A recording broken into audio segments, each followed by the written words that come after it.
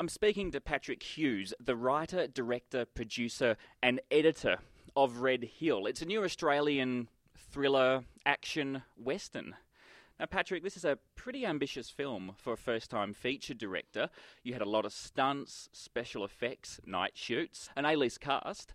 It's paid off, but were there any points during this film where you just thought, oh my God, I've bitten off way more than I can chew? Absolutely. I think, going the whole process, I literally had a moment. We're standing out there because we shot it in this incredible high country town called Omeo, and it was -7. We're shooting in the dead of winter.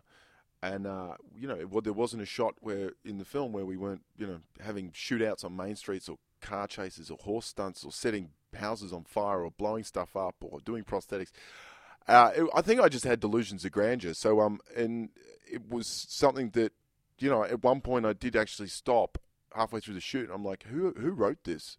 Why the hell are we setting fire to a 5-bedroom house for one shot? It was sort of going back to that raw, lean style of storytelling. And I looked at all my favorite filmmakers like George Miller and Rodriguez and the Coen brothers and Christopher Nolan. I mean, every single one of those directors went out and just mortgaged their houses and sort of went out to make big sort of cinematic films. I mean, I wanted to make a movie that you want to go and see on the big screen. I mean, it's a big sort of epic cinematic movie.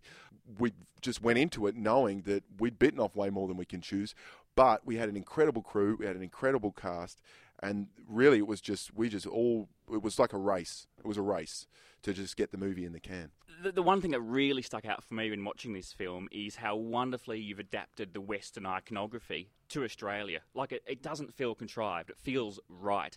And I kept on thinking this is an Australian Sergio Leone film. Now, you mentioned a bunch of directors there who you're influenced by, and many of them were influenced by Leone. I was wondering if you sort of went directly to Leone as source inspiration or via other directors. Absolutely. I mean, Leone was a huge inspiration, and I've always been a fan of the Westerns. And I guess there was films like High Plains Drifter, High Noon, and other films like Deliverance, where you look at Deliverance. I mean, it's very lean, it's very raw, it's a very sparse style of storytelling. And there's a simplicity to it, but there's also a real sort of emotional weight. And I think that's why everyone's drawn to Westerns, is because they all centre on the moral code. There was a sort of a mashup of influences in there, but, I guess I was looking at that landscape. If you look at a town like Omeo, they used to have a population of 40,000 people. There's now 120 people live there. So back in 1890, that was one of Australia's biggest boom towns. And you look at the Westerns from the 50s, I mean, they're all about thriving towns, right? And I guess I like that idea of, well, what happened to that boom town 100 years later? And that's exactly what Omeo is today. So there's sort of a tragedy to the backstory of these towns. Their glory days have long gone. And where is their place in this modern world? And hence it becomes a modern-day Western. Considering everything you just said, I completely agree with you. Australia just seems so ripe a country to make Westerns. We have a similar colonial background to America, this sense of taming the West, taming the frontier. And yet, aside from Red Hill, The Proposition, and a handful of bushranger films, Australia doesn't seem to really explore the potential of the Western. Why do you think that is? I'm not sure. I think we seem to be making a lot of films that are set in cities and in suburbs and stuff. And I said to everyone, we presented this film at Berlin Film Festival, half the audience turned around afterwards and just were lining up, and I kept asking the same question. They said, "Did you shoot this in Australia?" Because their notion of Australia is the outback. And I looked at this region, and I was thinking, why aren't we using this? I mean, it's such a wonderful, absolutely jaw-dropping, stunning scale that we were able to bring to this film. Like you were saying, I mean, if you look at the history of America and the foundations of that country in Australia, and colonization, when the white man moved in and pushed the American Indians out, it was not dissimilar to what happened to the indigenous people of Australia and pushing them off their own land. So to me, I felt like, if anyone's due for a story of revenge, then it's going to be the indigenous people of Australia, because God knows, they deserve it. Well, one of the really interesting things you've done with this film is a piece of absolute genius casting, is that your outlaw Avenger character is played by Tom E. Lewis, who of course did that iconic performance in The Chant of Jimmy Blacksmith. I'm just curious to know how you first approached him with that idea and how he responded. Yeah, well, we actually like to say that Jimmy chants again. That's how we're spinning this story. When I wrote, I'd written the script and we'd raised the finance and we were all set, ready to go. And then it came time to casting the movie. I called Tommy up. I mean, I always had Tommy in mind from the very beginning because of he's such an iconic actor with a long history in the Australian film industry. You know, I told him what I was going to make and how I was going to make it, and I wanted to set up this sort of this. He plays quite a confronting figure. So for me to present that material to him, I did then have to, you know, I guess I kind of warned him. I gave him a little heads up. I said, Tommy, this, you know, when you sit down to read this script, it's quite potent and it's quite powerful and it's going to be quite confronting, but I want you to finish the script. Don't give up on me. And of course, he rang up the next morning, and at 6 a.m. the next morning, and said, nah, man, this is the film my peoples have been waiting for.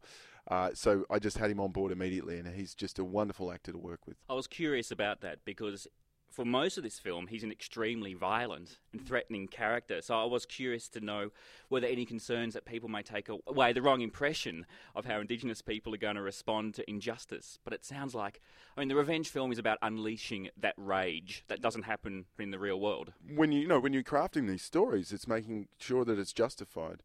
Because actually, at the end of the day, I didn't want to just go and make a big shoot 'em up that sort of didn't have any dramatic weight or meaning or emotional power. I mean, I wanted to tell a story that was actually about something. It does touch on real issues, the history of this country and what's gone down.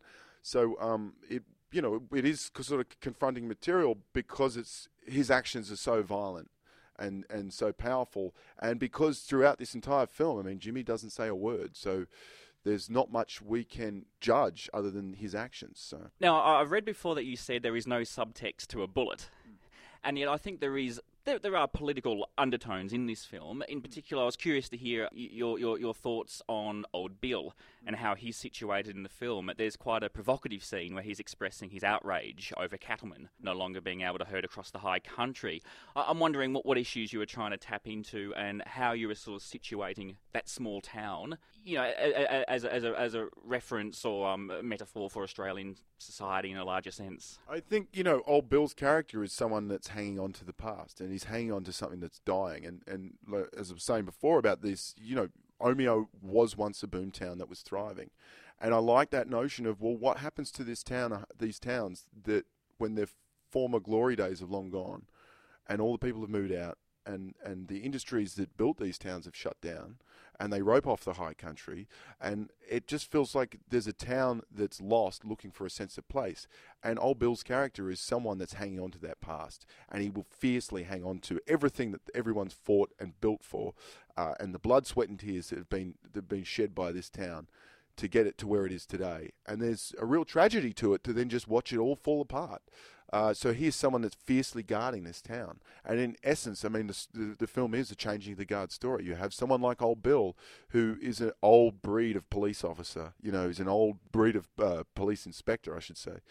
And then you have a character like Ryan Quanten, Shane Cooper, that arrives in this small country town. And he is, you know, a little bit more fresh-faced, but he has a strong sense of his own moral sort of fibre and a sense of what's right and wrong and his own sense of justice. So there's a clash that sort of takes place, and I guess the story becomes a changing of the guard. Hearing you say that reminds me of The Man Who Shot Liberty Valance, where John Wayne was like that, the old guard, but he had been there too long and his conservatism had got to a really nasty point.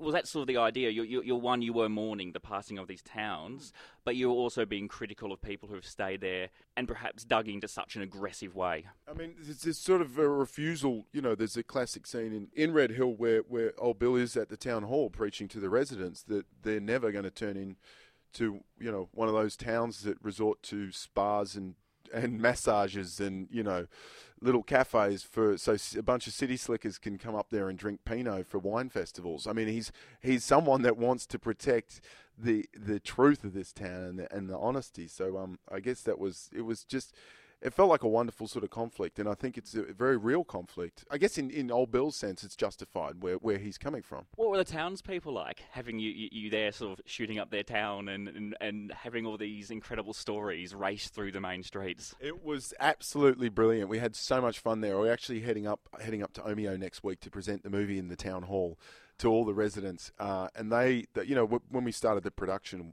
I set up a town hall meeting with the production manager, and we brought in all the residents came to this town hall meeting, and we just started putting it out. They were saying, can anyone help? We're looking for these suppliers. We need these things. Because when you make a movie, you try and localise, especially given that Omeo is an 8-hour drive from Melbourne. So for us, it was beneficial to try and find suppliers for as much stuff we needed up there in the town. And they all came out to help. And, we were having car chases and shootouts on main streets. We had rain machines. And, I remember one Saturday night, we'd done a door knock and we did a letter drop, and we told everyone that Saturday night there's going to be a full-blown shootout on Main Street. And we gave everyone earplugs, and we were popping off rounds till 3 in the morning. And because we're in the high country, these rounds were just echoing. They'd echo 8 times as they went across the mountain ranges. So I felt really sorry for the town, but we didn't get one complaint. I mean, they just fabulous working up there, the way they helped us. And there was little small detail things like, during a opening montage sequence where Ryan's character Shane's walking into town, there's a lovely sort of long lens shot, and I said I want to get a cattle truck to drive through there. And hauling some, get a big Mack truck, give it a little bit of scale. And, you just walk into the pub and say, who's got a Mack truck and who's got some cattle we can put in it? And, a guy put his hand up, and then, we say, how much do you want? He says, I'll do it for a slab of crownie. So literally, there was a lot of stuff we did on using beer as currency up there. That's fabulous. We're talking to Patrick Hughes, the writer and the director of Red Hill, an Australian film that opens this week. Now, Patrick, this is your debut feature film. And you've got this amazing cast. You've got Steve Bisley and Tom E. Lewis, who I don't think it's hyperbole to say they are legends of Australian cinema. And then you've got Ryan Quanten, who is just so rapidly becoming hot property in Hollywood. Well, he's already there. What's it like working with actors of that calibre? And I mean, is there a point where it's nervous and intimidating, but then you just all get on with the job? I say to everyone, your job as a director, half of it, 50% of your job is just film craft. The other 50% is just sales. And you really do. I mean, I each time I sent the script to these actors, the next process then is to jump on a phone with them or sit down and have a meeting with them, and you just got to gel with them. And the wonderful thing about Tommy and Steve and Ryan is they're all really, really great, charming, really honest, giving actors. And they all come from a different sort of place, and they bring a different sort of method to their process. So it was just wonderful to be standing on set. And, I remember one day we were shooting, and I had Steve there on set and Ryan, and I was chatting to Steve at lunchtime about how when he was working with George Miller making Mad Max, and, he said that Red Hill reminded him of that because of the way we were making the film, going out there and shooting this sort of genre movie that was overly ambitious, but in limited sort of resources and time. But, just chatting to him about all these stories you hear, you realise he and Tommy are screen legends of Australia. So, and Ryan is obviously, I just think he's an absolutely raw talent, and he's going to go a long way because he has such a sort of powerful physical presence, but he also has a vulnerability and an innocence that he can bring to his, which is always kind of a delicate process to pull that off, and I think he really does it in Red Hill. This is very much an independent film, and a lot of the films that you seem to be inspired by were independent in the sense that the production was self-funded. It was done outside of the system.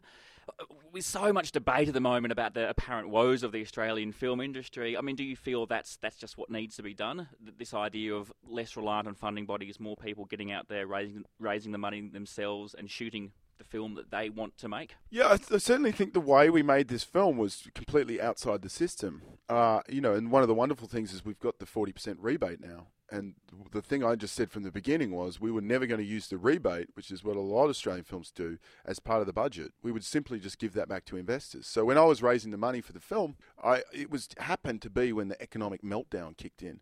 And I thought, oh my God, there's no way I'm going to raise any money. But then, of course, it worked to my benefit because a lot of investors were saying, well, I'm not going to put it in stocks, and I'm certainly not putting it in real estate. And if you can guarantee me that I'm going to get 50% of my money back, then it felt like to me that was a really great way to get investors on board. And of course, I mortgaged my house to make this film, and the reason we shot it in 4 weeks was because of money and time restraints. But I really believe the film has such a great scale that it's sort of, I don't know, we're sort of keeping the budget a secret because it feels bigger than it really is, and it looks bigger than it really is. And I just pulled in every favour I could from the world of commercials.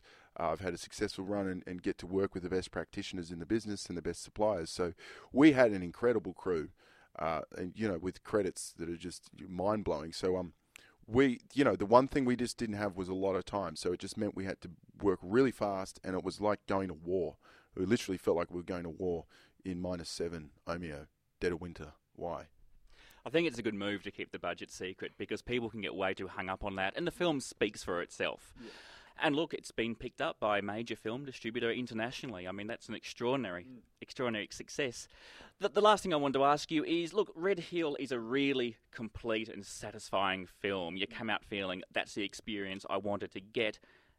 And yet it feels like it could be the beginning of something more. Is there any consideration of a sequel or a series of similarly styled films? It's actually interesting. I mean, when I sat down to write Red Hill, I wrote a treatment for 3 stories, and I just sort of in this flood of inspiration, I wrote a treatment. It's called 3 Colors Vengeance. It's Red Hill, Black Valley, White Mountain, and it was 3 stories, 3 modern day westerns set in 3 different towns in 3 different countries, but all centering on revenge. And the moral code again, it just goes back to that Western era. So Black Valley is a modern day Western that's set against the backdrop of the narco drug war, and I feel like that's a really sort of potent, powerful place at the moment. If you talk about a Western, I mean, it's literally happening in that country right now. That lawlessness that's going on. So yeah, that's sort of where I'm at the moment. Patrick Hughes, congratulations on Red Hill. I cannot wait to see what you do next, and thanks for speaking to me here on Film Buff's Forecast. Thank you very much. Thanks for having me.